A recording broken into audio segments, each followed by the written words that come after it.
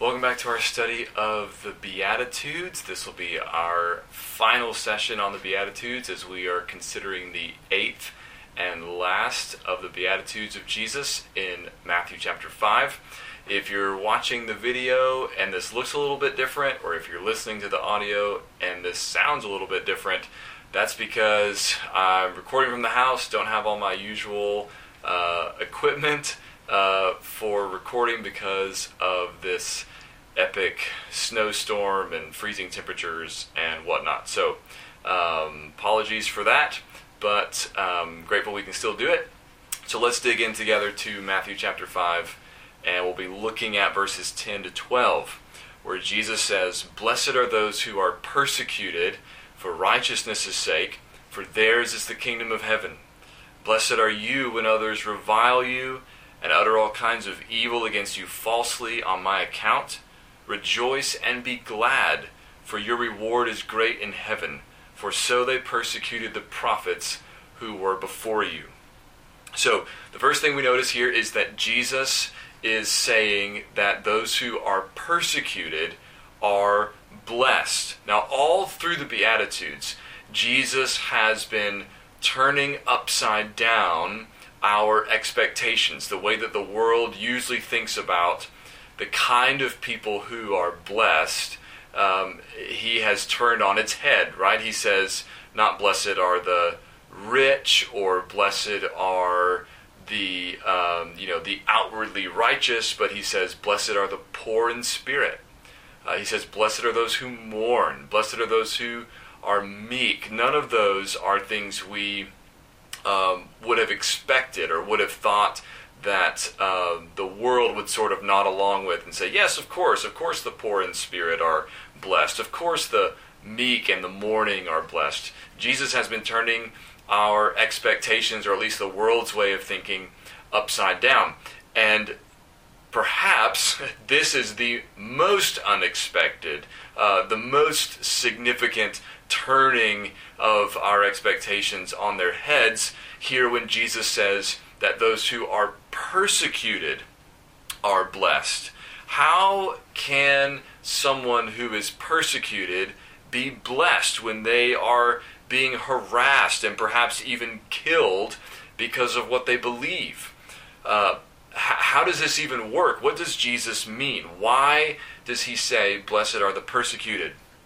Now, before we answer that, and perhaps as a way of beginning to answer that, it's important that we notice what kind of persecuted person Jesus is talking about here. He's not talking about everyone who's persecuted for any and every reason. Jesus says very plainly, blessed are you who are persecuted for righteousness' sake.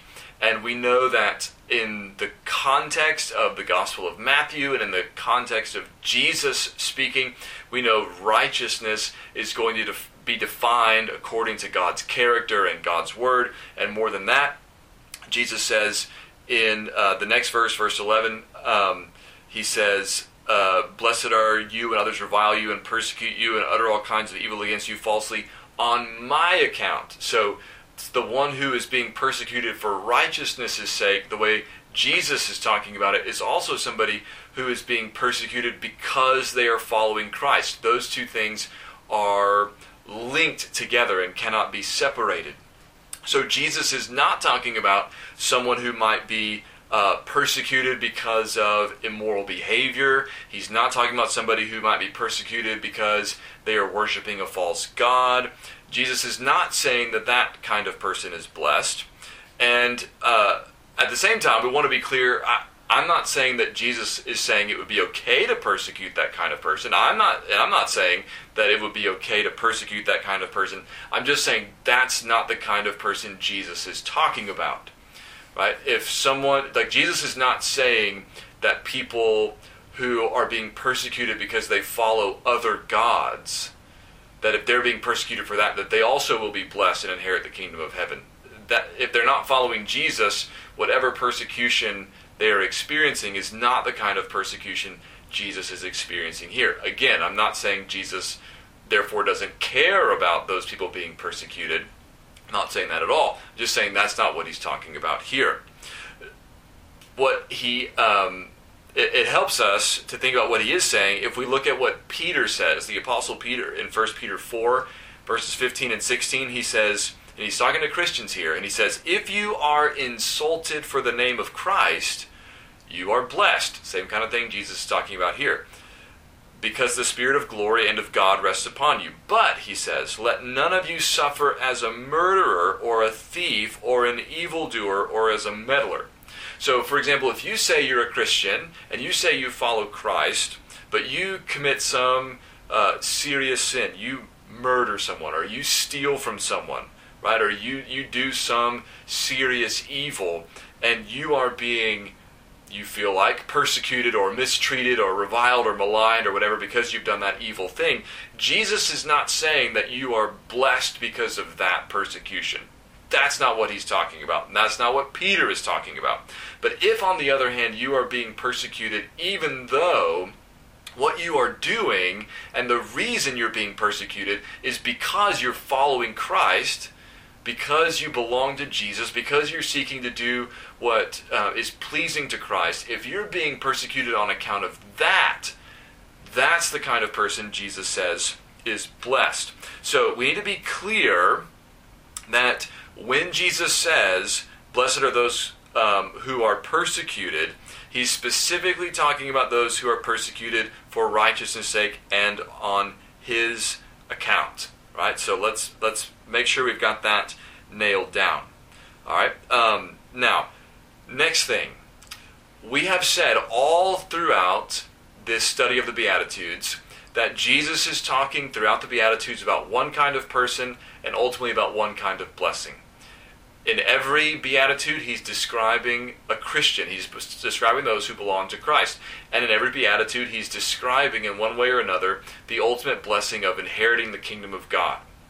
Right? And with that comes seeing God, which is really the ultimate blessing, right? Seeing God face to face, inheriting the earth, being comforted, etc., being satisfied, all those things. Those are all wrapped up in inheriting the kingdom of God, receiving the kingdom of God in the new creation at the return of Christ.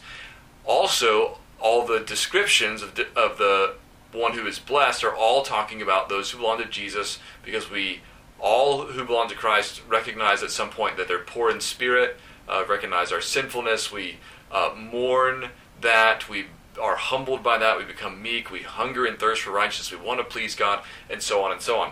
But when we come to this last one, you might think, well, but that one can't be talking about all Christians, because not all Christians are persecuted. Well, is that accurate to say or not? Is it right to say this can't be talking about all Christians because all Christians are not persecuted? Or another way to say that would be, can this last verse be talking about us if we are not persecuted? Well, before we can fully answer that question, here's what we need to do first.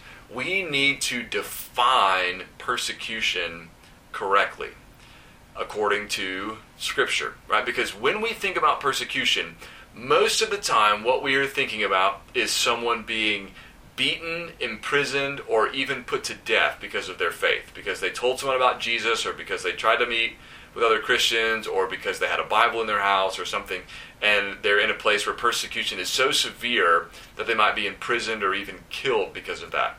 And that is severe persecution. And what we don't want to do is to equate the kind of persecution that we are more accustomed to experience in our context with the kind of persecution that our brothers and sisters in Christ are facing in much darker parts of the world. So we're right to think, in one sense, we don't experience that kind of persecution, not on that level. And that's true. But that's not the same thing as saying that we don't experience persecution. Notice what Jesus says there in verse 11. When he talks about persecution, he says, "Blessed are you when others revile you and persecute you and utter all kinds of evil against you falsely on my account." When Jesus talks about persecution, he is not talking only about the most severe forms, right? Beatings and imprisonments. the things that Paul, for example, endured on his missionary journeys. He's not talking only about that. He's also talking about what we might call verbal persecution, where people speak evil against you. They revile you, they slander you, they malign you because you're a Christian, because you follow Christ, because you hold to certain beliefs and practices that are taught in Scripture. And that kind of persecution does occur all over the world. And even if you may not have faced that kind of persecution sort of individually, like someone has looked you in the eye and said something evil about you because you're a Christian, Christians do face this kind of persecution more broadly as a group, as people in our culture, right? Mock and slander Christians at times for what we believe and what we do and things like that. So Christians do experience persecution in general, right? And we experience different levels of persecution depending on our context, where we are, and different things. But though we might not think of ourselves as people who experience persecution, you do probably, at least to a certain extent, experience some, even at least mild form of persecution, if we can put it that way, right? So Peter again helps us out here. Peter talks about the same kind of thing when in 1 Peter chapter 4, he talks about, if you are insulted for the name of Christ, you are blessed, right? So again, that's a verbal sort of persecution that he's talking about. Same idea, you're blessed if you endure that. So even that kind of like broad cultural slander, insult, whatever that happens against Christians, that counts as persecution as well, right? And so we know he's talking about us, right? Even if we didn't think of ourselves before as experiencing persecution, we know where he's talking about us. And here's the thing. We should not be surprised by the fact that we are spoken ill of by others in our culture. That should not surprise us, right? Jesus told us that would happen. Jesus was treated that way. He says later the prophets were treated that way, right? For so they persecuted the prophets who were before you, right? And if you're inclined to say, yeah, but we live in America, and this is supposed to be a Christian country, and we're not supposed to be treated this way and whatnot. Think about Jesus and the prophets. Where were they when they were persecuted? They were in Israel, literally God's chosen nation. Right? Those are supposed to be God's people. And who was it that handed over Jesus to be put to death? It was his own people, the Jews. Right? He was betrayed by one of his own disciples. Who was it who persecuted the prophets? Right? Wasn't it at least some of the time? Wasn't it the people of Israel themselves who were persecuting the prophets that God sent to them to speak his word to them? So even if we want to, even if you're thinking to yourself, well, isn't this America? Christians shouldn't be spoken of this way, treated this way. Well, we are, number one, and number two, that shouldn't surprise us because Jesus warned us that would happen, and that happened to Jesus, and that happened to the prophets. Paul even tells us in 2 Timothy 3:12, he says, "Indeed, all who desire to live a godly life in Christ Jesus will be persecuted." And that can happen even inside of what are supposed to be broadly Christian communities, right? If you think about, like the medieval era, where most of the European countries, right, were at least broadly Christian, right? The Catholic Church had spread over a long period of time and over a large space, and you can debate the theology and all that. I'm not trying to get into that. I'm just saying, the culture was broadly Christian in the sense of it's based around the Bible and all those kind of things. Whatever you want to think about Catholic theology in the Catholic Church in the medieval period, but most people were Christians. Even in a context like that, someone who begins to take more seriously than maybe some of the people around them the call to follow Christ and worship God with all their, and love God with all their heart, soul, mind, and strength, they can be persecuted and maligned even by other people who say they're Christians, right? And perhaps you've experienced that, where you're around some people who at least say they're Christians, and then you start taking seriously what it means to follow Christ, and they start giving you a hard time, right? So even living inside of a community or a culture that is broadly Christian doesn't mean you're not going to be persecuted for following Christ. Paul says everyone who seeks to live a godly life in Christ Jesus is going to be persecuted.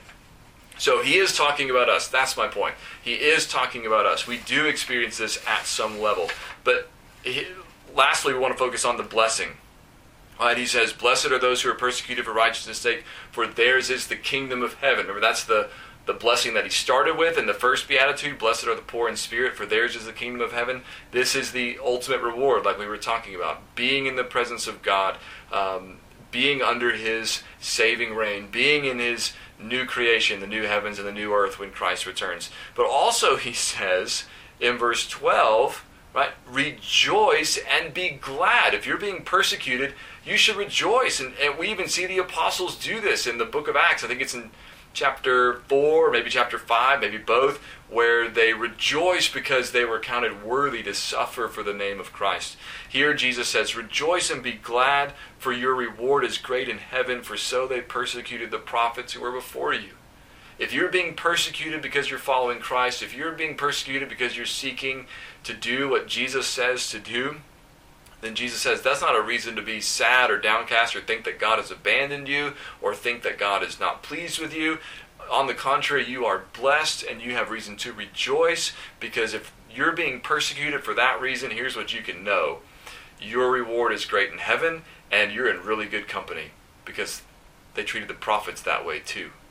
And so just as the prophets were blessed, just as the prophets received their reward for trusting the Lord and being faithful to him despite opposition and hostility from people who were supposed to be listening to God, in the same way, if you are being persecuted on account of Christ, you don't need to despair, don't need to be discouraged, don't wonder where God is, right? Your reward is great in heaven. God has prepared a blessing for you, and you will receive it in due time. I've really enjoyed this study of the Beatitudes. I hope you have as well. Thank you for participating, for being here, for watching, for listening. I hope you will join me as we begin, Lord willing, next week, a study on the Lord's Prayer, line by line. Looking forward to doing that with you coming up here real soon. God bless.